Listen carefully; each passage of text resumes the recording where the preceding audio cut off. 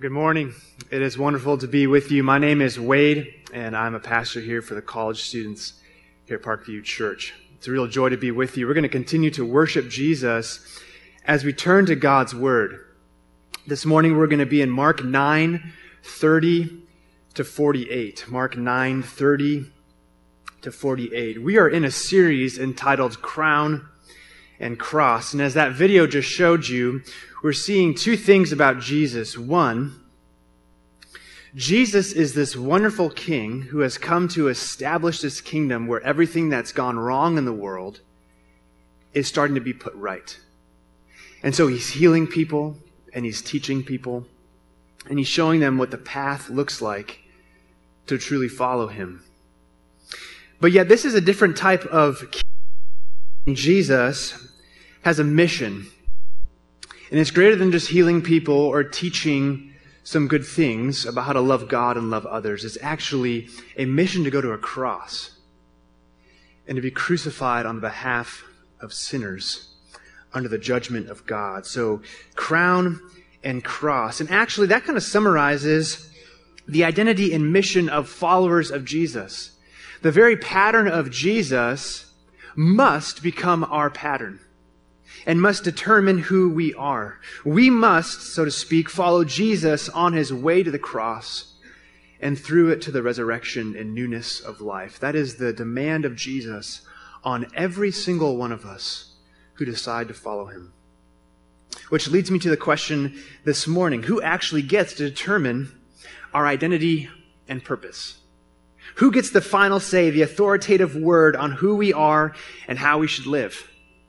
Because there are a lot of voices in our culture, politics, celebrities, social media, that would try to determine who we are and how we should live. The good news this morning is actually that Jesus has a clear and strong and powerful word to speak to us about who we are as Christians and what it really means to follow him in this world. And so let's read Mark 9:30 to 48. And let's hear the word of God that is totally true and utterly reliable for us. Beginning in verse 30. They went on from there and passed through Galilee, and he did not want anyone to know, for he was teaching his disciples, saying to them, this is Jesus' mission statement, "The Son of Man is going to be delivered into the hands of men, and they will kill him. And when he is killed, after 3 days, he will rise." But his disciples did not understand what he was saying, and they were afraid to ask him. And so they came to Capernaum. And when he was in the house, he asked them, "What were you discussing on the way?" But they kept silent, for on the way they had argued with one another about who was the greatest. And so Jesus sat down, and he calls the 12 to them, and he says to them, if anyone would be first, he must be last and servant of all. So he took a child and put him in the midst of them, and taking him in his arms, he said to them, "Whoever receives one such child in my name receives me, and whoever receives me receives not me, but the one who sent me." And then John said to him, "Teacher, we saw someone casting out demons in your name. We tried to stop him because he was not following us." But Jesus said to him, "Do not stop him. For no one who does a mighty work in my name will be able soon afterward to speak evil of me. For the one who is not against us is for us. For truly I say to you, whoever gives you a cup of water to drink, because you belong to Christ, will by no means lose his reward. Whoever causes one of these little ones who believe in me to sin, it would be better for him if a great millstone were hung around his neck and he were thrown into the sea. So if your hand causes you to sin, cut it off. It's better for you to enter life crippled than with 2 hands to go to hell, to the unquenchable fire. If your foot causes you to sin, cut it off. It is better for you to enter life lame than with 2 feet to be thrown into hell. If your eye causes you to sin, tear it out. Because it's better for you to enter the kingdom of God with one eye than with two eyes to enter into hell, where their worm does not die and the fire is not quenched. For everyone will be salted with fire. And salt is good, but the salt has lost its saltiness. How will you make it salty again? Have salt in yourselves and be at peace with one another. This is God's holy word. To him alone be glory. And since he is our Father, let's go to him in prayer. Abba, Father, you alone are worthy of our deepest desires, our most passionate worship, and our highest honor. As we turn to your word, please send the Holy Spirit to open the eyes of our heart to see you for who you are. We long to meet with the living God of the Bible. And we expect our lives to be changed as we encounter you through your word. We need a fresh sense of the greatness of Jesus, the glory of being his disciples, and the joy of costly obedience to you, Jesus. Father, we are desperate for this, so set us free from what enslaves us, so that we can enjoy all the good that is ours in Christ. So here we are, needy children, begging you for mercy to please help us believe all that you teach, obey all that you command, trust all that you promise, and revere all that you reveal about yourself for the sake of your Son, Jesus, our Lord. Amen. David Brooks, some of you might know who that is. He is a New York Times op-ed columnist who has written many brilliant articles about American culture. I actually recommend his writing to you. It is very incisive and totally brilliant. Well, a few years ago, he wrote a book entitled The Road to Character. Maybe some of you have read it. It was a New York Times bestseller. In this amazing book, Brooks describes the reality that America has forgotten how to form character and build virtue into our lives. Instead, what has happened in America, and if we're honest here in Iowa City, is we have become a culture addicted to success, accolades, money, and celebrity. Brooks argues that there has been a fundamental shift in our culture. Around the World War II generation, there was a culture of self-effacement where it was usual for people to deny themselves and serve their community. But rather, right now, we live in what Brooks calls a big me culture. A big me culture. This is what he means by saying we live in a big me culture. As I looked around the popular culture, I kept finding the same messages everywhere. You are special. Trust yourself. Be true to yourself. Movies from Pixar and Disney are constantly telling children how wonderful they are. Commencement speeches are loaded with the same cliches. Follow your passion. Don't accept limits. Chart your own course. You have a responsibility to do great things because you are so great. Brooks calls this the gospel of self-trust. He goes on. Ellen DeGeneres put it like this in a 2009 commencement address. My advice to you all is to be true to yourself, and everything will be fine. In her mega-selling book, Eat, Pray, Love, Elizabeth Gilbert wrote that God manifests himself through, quote, my own voice within myself. God dwells within you as you yourself, exactly as you are. This is the culture of the big me. So what has happened right now in our contemporary context is we have actually forgotten to look to God and others to form a sense of self, but instead have looked within ourselves to define who we are and to fulfill our true purpose in life. And Brooks has identified something significant that we must be honest with ourselves if we're going to listen to Jesus rightly. It is this: we live in a culture that has placed self as the authoritative guide for discovering your identity, who you are, and your purpose, how you should live. Now, here's the problem with this. The problem is that when we look within ourselves to define who we are and to discover our purpose in life, horrible things happen.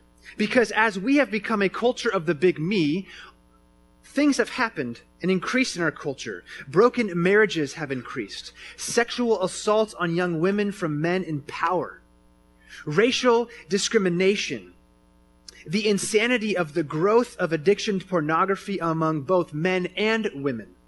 Greedy materialism and injustice towards the poor. And in general, just an apathy towards what is good, true, and beautiful. We live in a post-truth culture, is what many people say. And the reason is because we try to look within ourselves for what is true and good. And it has disastrous consequences. Now here's the thing. It is not just a problem out there with the wicked world, and somehow in here we're just doing fine. This problem of the big me has influenced us in the church. Because if we don't know who we are and how we should live and learn to look to God and His Word alone for our authority and how we should define ourselves and how we should live, what happens is we end up getting caught in the same patterns of thinking and living like the world. And so instead of becoming a church that is a distinctive community that's different from the world for the sake of blessing the world, we become exactly like the world, and our witness is harmed. And so the same things that are causing trouble outside of us are what's causing trouble inside of us. Now here's the good news. Jesus wants to rescue us from this. And that's why Mark 9 is such good news. Because here in Mark 9, we're learning this one big idea. This is the big aim. If you're going to take away one thing from this sermon, here it is. You can write this down if you want. The big aim of Jesus in Mark 9 is this. Jesus wants to determine who we are and how we live. Jesus determines who we are and how we should live. If you look down at verse 30 to 32, this is the beginning of what Jesus is trying to do. He's defining His mission. He is saying, I'm the Son of Man who's going to be delivered into the hands of men. I'm going to be killed, and then after 3 days rise again. And if you look at verse 32, His disciples, they don't understand quite what He's saying because they're expecting this military power type of kingdom, and Jesus is doing something totally different. And they're afraid to ask Him why. Because if you go back to Mark 8, Jesus did a similar thing. He says, I'm going to go to the cross, I'm going to die, and I'm going to rise again. And Peter says, no, you're not. And then Jesus rebukes him, right? And then what does Jesus do right after that? He defines the core characteristic of being a disciple of Jesus, which is what? Self-denial to enter the kingdom of God. If you're going to find your life, you have to lose your life. And so this pattern is here as well. Jesus defines His mission, and then immediately after that, from verse 33 all the way down to 48, 50, Jesus starts showing, this is what it looks like. If you're going to follow me to the way of the cross, here's what should mark the Christian community. Here are the 3 identities that a Christ-centered community must have if we are going to be shaped by Jesus. If we're going to find out who we are and how we should live, there are 3 things we must become. You ready for this? The 3 things are these. We must become a people of humility who are willing to serve the last. We must become a people of hospitality, a community willing to welcome the different. And then third, if we're going to let the cross and resurrection of Jesus define our community, we must become a community committed to holiness. Holiness. In which we're willing to pursue purity at any cost. Those 3 again. People of humility, willing to serve the last. People of hospitality, willing to welcome the different. And the people of holiness, willing to pursue purity at any cost. Look down with me at our first point, humility. A community willing to serve the last. Look down at verse 33 to 37. Jesus, they go to Capernaum. And He asked His disciples, because He must have heard them on the way, He said, what were you discussing when we were walking to Capernaum? And so they keep silent. For on the way, get this, they had argued with one another about who was the greatest. So when Jesus gets in power, John, Peter, James, Matthew, all the disciples, when he gets to power on his throne, who's going to be second in command? It's going to be Peter? John? Is it Matthew? Who's it going to be? Who's going to be the greatest? Who's going to be the top dog in this band of 12 disciples? Well, Jesus sits down, as many teachers would do in that culture. It's a posture of teaching, authority. That's what he says. He says, if anyone would be first, he must be last of all and servant of all. So if you're going to be the greatest, you actually have to put on the character of humility. What does Jesus mean? Well, then he illustrates this brilliantly by verse 36, taking a child and putting him in the midst of them, and taking him in his arms, he said to them, whoever receives one such child in my name receives me. Whoever receives me receives not me, but him who sent me. What is Jesus saying? Well, he's saying this. He brings a child into the room and places him in the midst of these disciples to show that children in that society have no power, no status at all. They were actually the very last in society. And so what he's saying is they must become like children and actually end up serving those who are last, those without power, those without status, those who are suffering, the least, the lost. And so Jesus is saying, down with human-centered pride and our constant addiction for selfish ambition and glory in status. That has nothing to do with the kingdom of Jesus. Jesus calls us to be people of service and humility towards those who are least in society. A friend of mine recently, in a conversation over lunch, a friend here at Parkview, he explained to me how every week he lovingly serves people at a local independent living center, the oldest generation. And his heart just yearns to serve these dear people. And he has such an eagerness to see the gospel transform this community. And so in a time and place when our culture disregards the oldest generation and instead celebrates youth and celebrity, my friend is willing to serve the last and the least of society. He's embodying the humility of Jesus in the context of this community. You remember what I said at the very beginning about David Brooks? We live in a big me culture. You look within yourself, to find your truest joy. It's found in this process of self-discovery. But can we be honest about the reality of the increasing misery and hopelessness and depression and anxiety that are crippling this community? As a college pastor, I spend most of my time with college students, of course. And one of the things that my college students are telling me is that on the University of Iowa, there is such a crisis of mental health and a deep, pervasive hopelessness and anxiety about their lives. Friends, in the midst of this culture, Jesus is calling us to serve the least and last of these, not to look within ourselves to find happiness and joy, but to find true joy by looking outside of ourselves in humble service to other people. So who is it in your community, in your family? Maybe it's in your community group here at Parkview. Maybe it's at your workplace. Who is it that the world will look at and say that person really means nothing?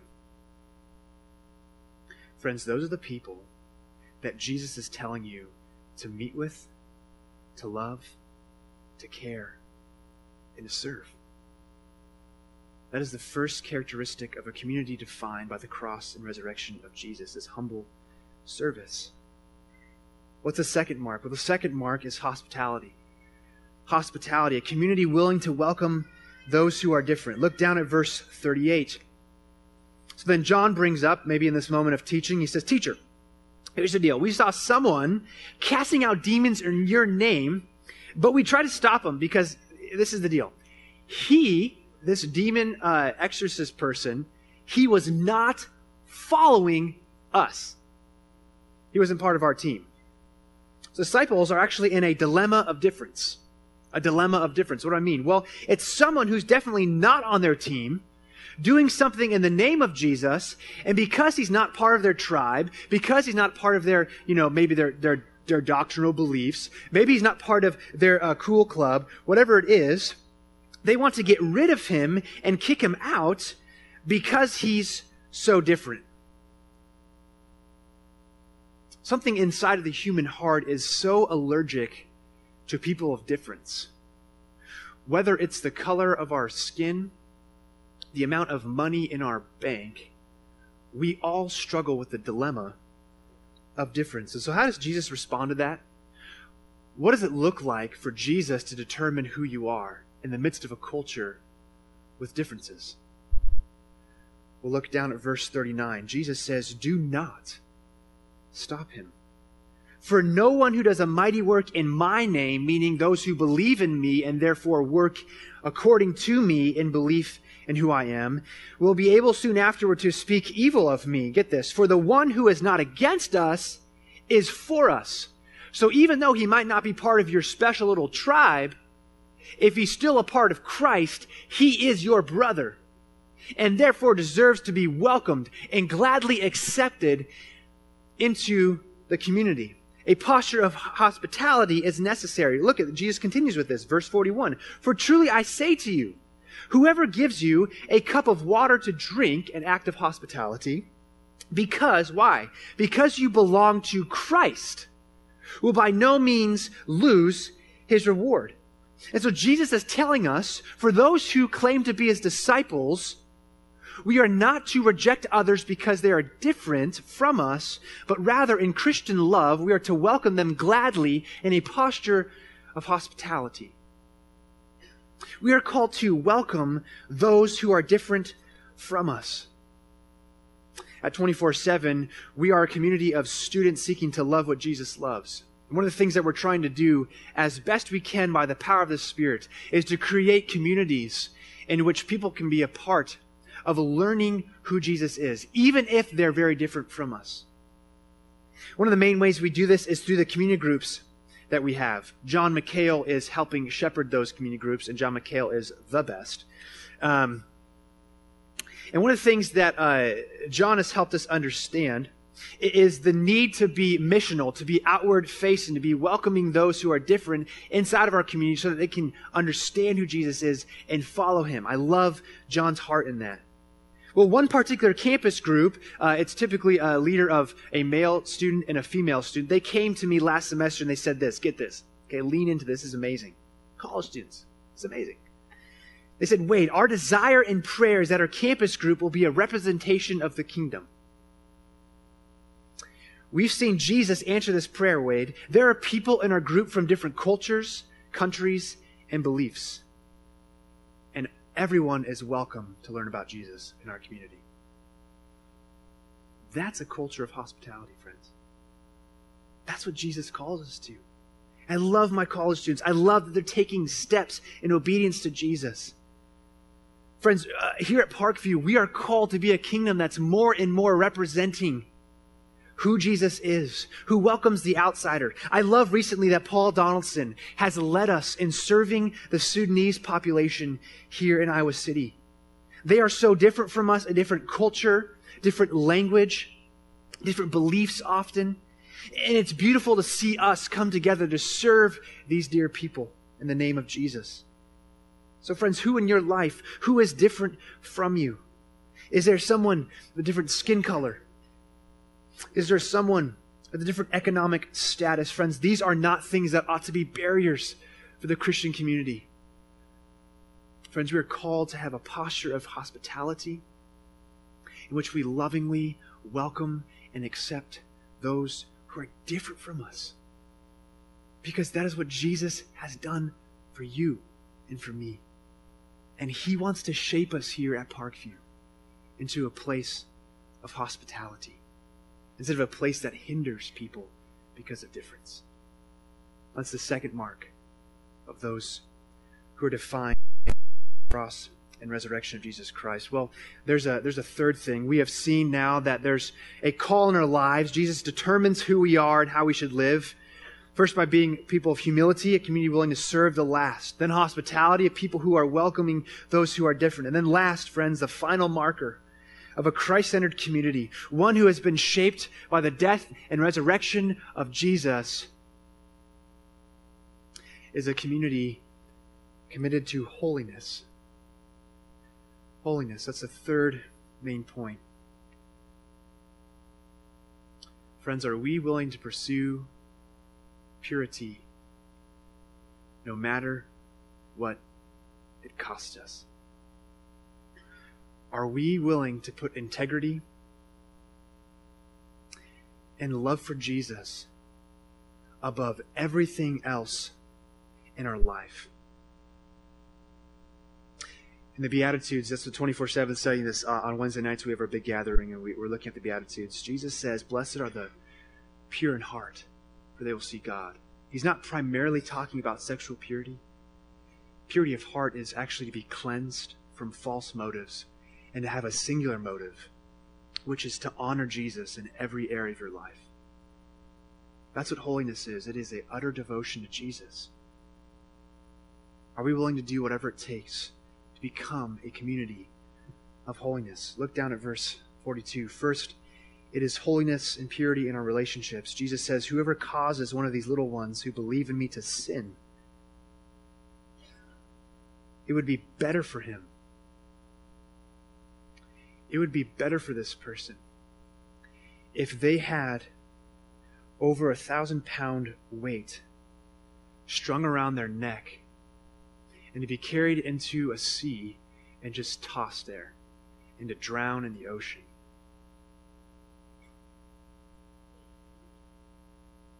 Do you see how serious Jesus is about sin, friends? He wants purity in our relationships so badly, way more than we do. Those of you in leadership, are you embodying characteristics of the world and not Jesus in such a way that you're leading those under you towards disobedience to Jesus? Parents, are we leading our children in righteousness and truth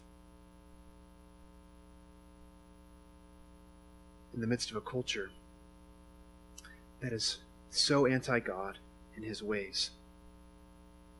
Friends, purity in our relationships. Can I say something specifically here? Jesus says, "One who causes these little ones who believe in me to sin." There's two meanings here, I think.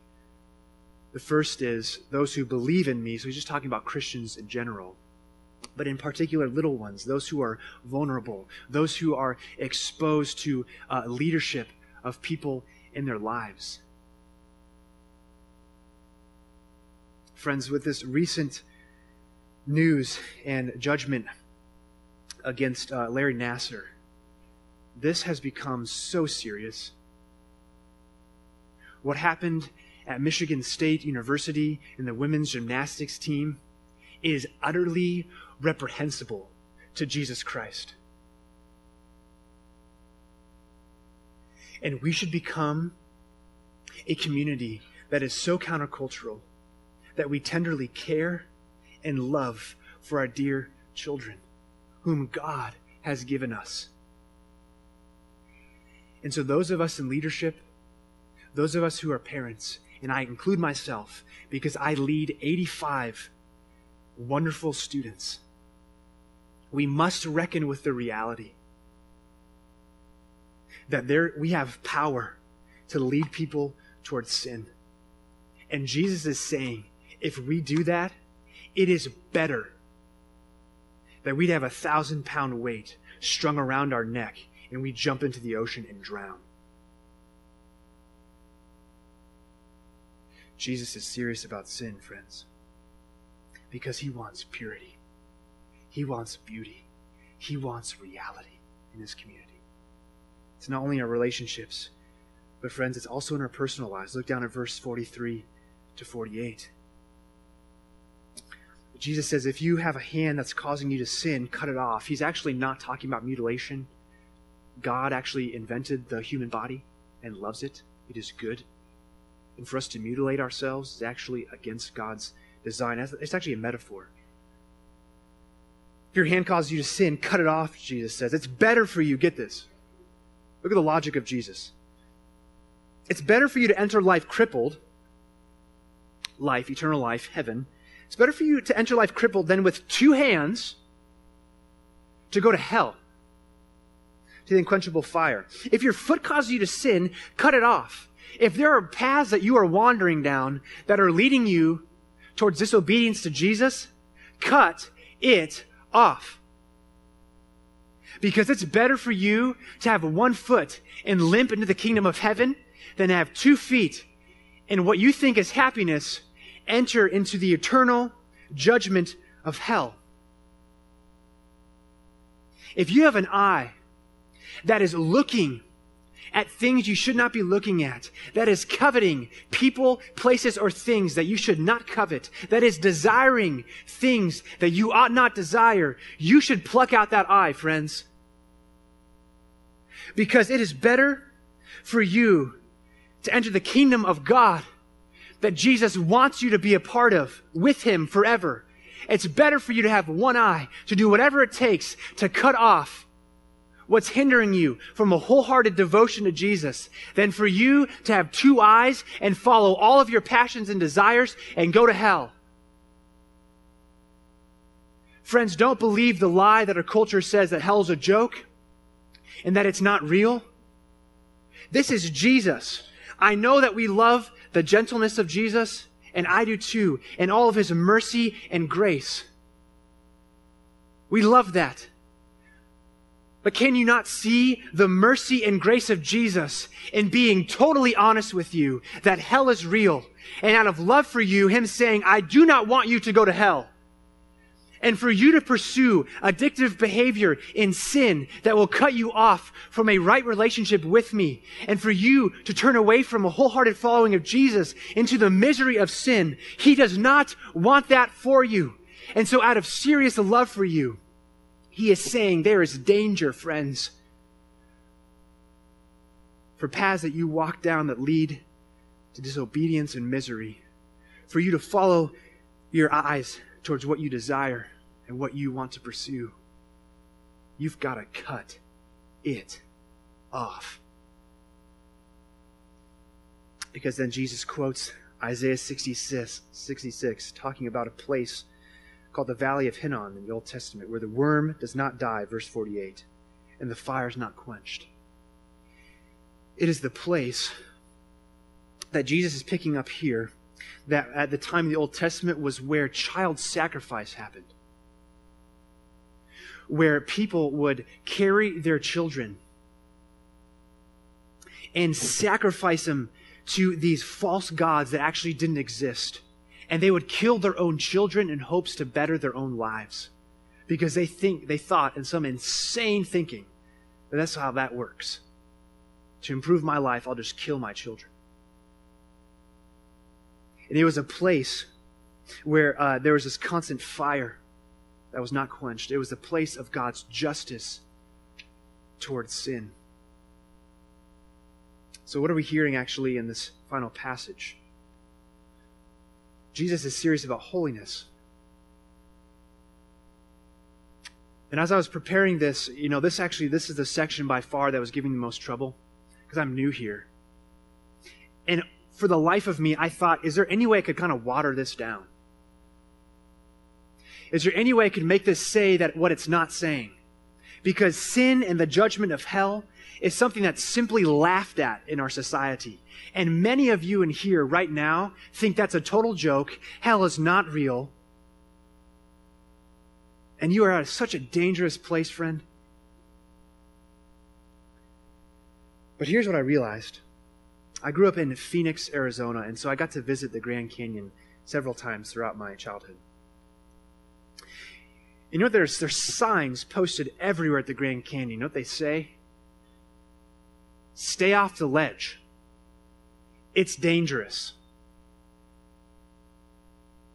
And do you know how foolish it would be as a young kid if I thought, these park rangers must utterly hate me if they're going to put up signs that talk about there's this dangerous thing called the Grand Canyon, and if I goof off on the edge, that I might fall in, how could they say such hurtful things to me with such seriousness about danger and all that? That would be totally foolish of me, wouldn't it? Likewise, it would be foolish for us to look at the seriousness of Jesus as he looks you in your eye, and out of love, he says, if you are not willing to take drastic measures to cut off sin in your life that left unchecked will lead you towards a path of rejecting him and turning away from him,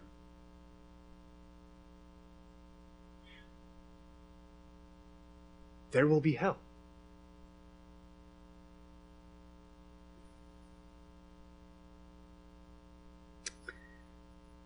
So let me actually tell you how this is influencing my own life. There was a time 5 years ago where I had a wonderful, kind pastor who saw a posture in my heart that was very ungodly.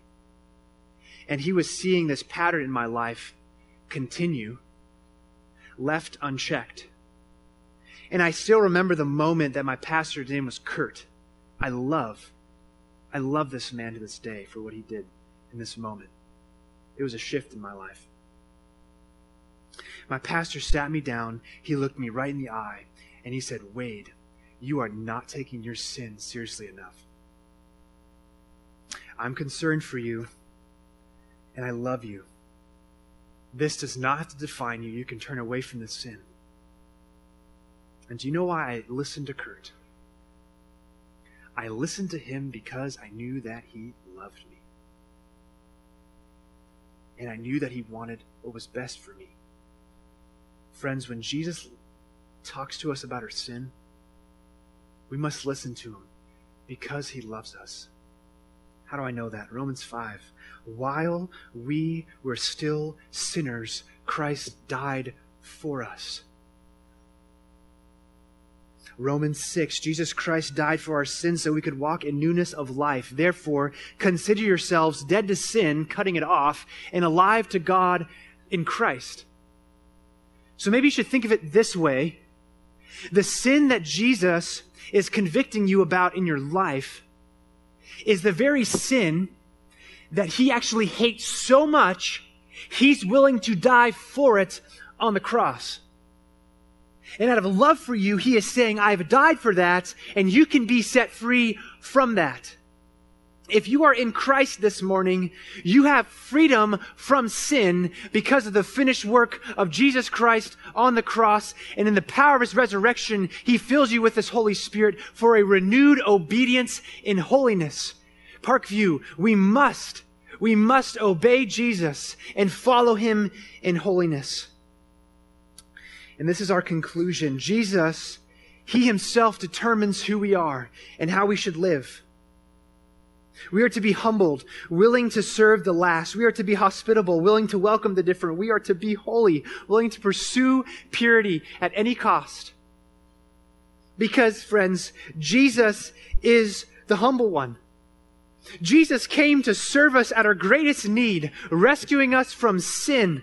He was the greatest and he became the last on the cross so that he can command us with all authority to humble ourselves and follow his very pattern to serve the last and the least. Friends, Jesus is the hospitable one.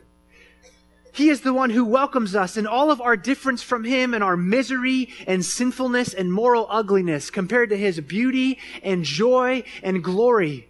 He has come to us in welcoming love to embrace us at our very worst. Do you know that? At your very worst, Jesus welcomes you gladly. That is the message of the gospel. And if you are not a Christian today, that is open for you and available. Jesus is available for you, welcoming himself gladly to you in hospitality. And that's why, friends, we as Parkview must become a culture of hospitality, welcoming those who are different, because that is what Jesus has done for us. And then finally, Jesus is the Holy One. who is willing to give us purity at the greatest cost of his own life. Those of you who have been carrying sexual shame for years, and who have been participating in sexual addiction for years, do you know that you have been fully cleansed through Jesus Christ, and in him is fullness of forgiveness,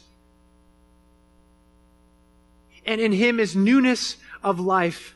You can actually turn away from your sin. That is not to define who you are. But what defines who you are is the finished work of Jesus and what he has offered to you. It is his very holiness. It is his own purity. All of the purity of Jesus is given to you through the cross and resurrection. And it is for you to receive right now. Right now. Why would you not receive it? And in response, friends, we are called to be a holy community, turning from sin and in wholehearted obedience to Jesus, to love him, to pursue him, to love what he loves, to hate what he hates, to be a purified community in how we relate to one another in our own personal lives, behind closed doors, that we would honor God in everything that we do, and that our highest aim is the glory and beauty of Jesus Christ. Friends, Parkview, this is Jesus. This is the discipleship he calls us to. This is what he has purchased for us through his death and resurrection. And he is welcoming us to this discipleship right now. Humility, hospitality, and holiness. Friends, it is ours in Jesus Christ. Would we come to Christ and be the community that he wants us to be? Pray with me. Father, we love you, and you love your Son, Jesus. In him we have the humility, the hospitality, and the holiness that we long for. This is who we are. This is how we should live. Father, by your Spirit, we ask that you would make this real to our hearts. I pray right now for those who feel stuck in the same sin. Holy Spirit, would you just preach the gospel to their heart that Jesus is their holiness, that Jesus sets them free from their sin through his death on the cross, and they have newness of life in the Spirit. Lord, we offer ourselves. You're worthy of worship, Jesus. We enjoy you. We love you. In your name we pray. Amen. Friends, we're going to go into a time of worship.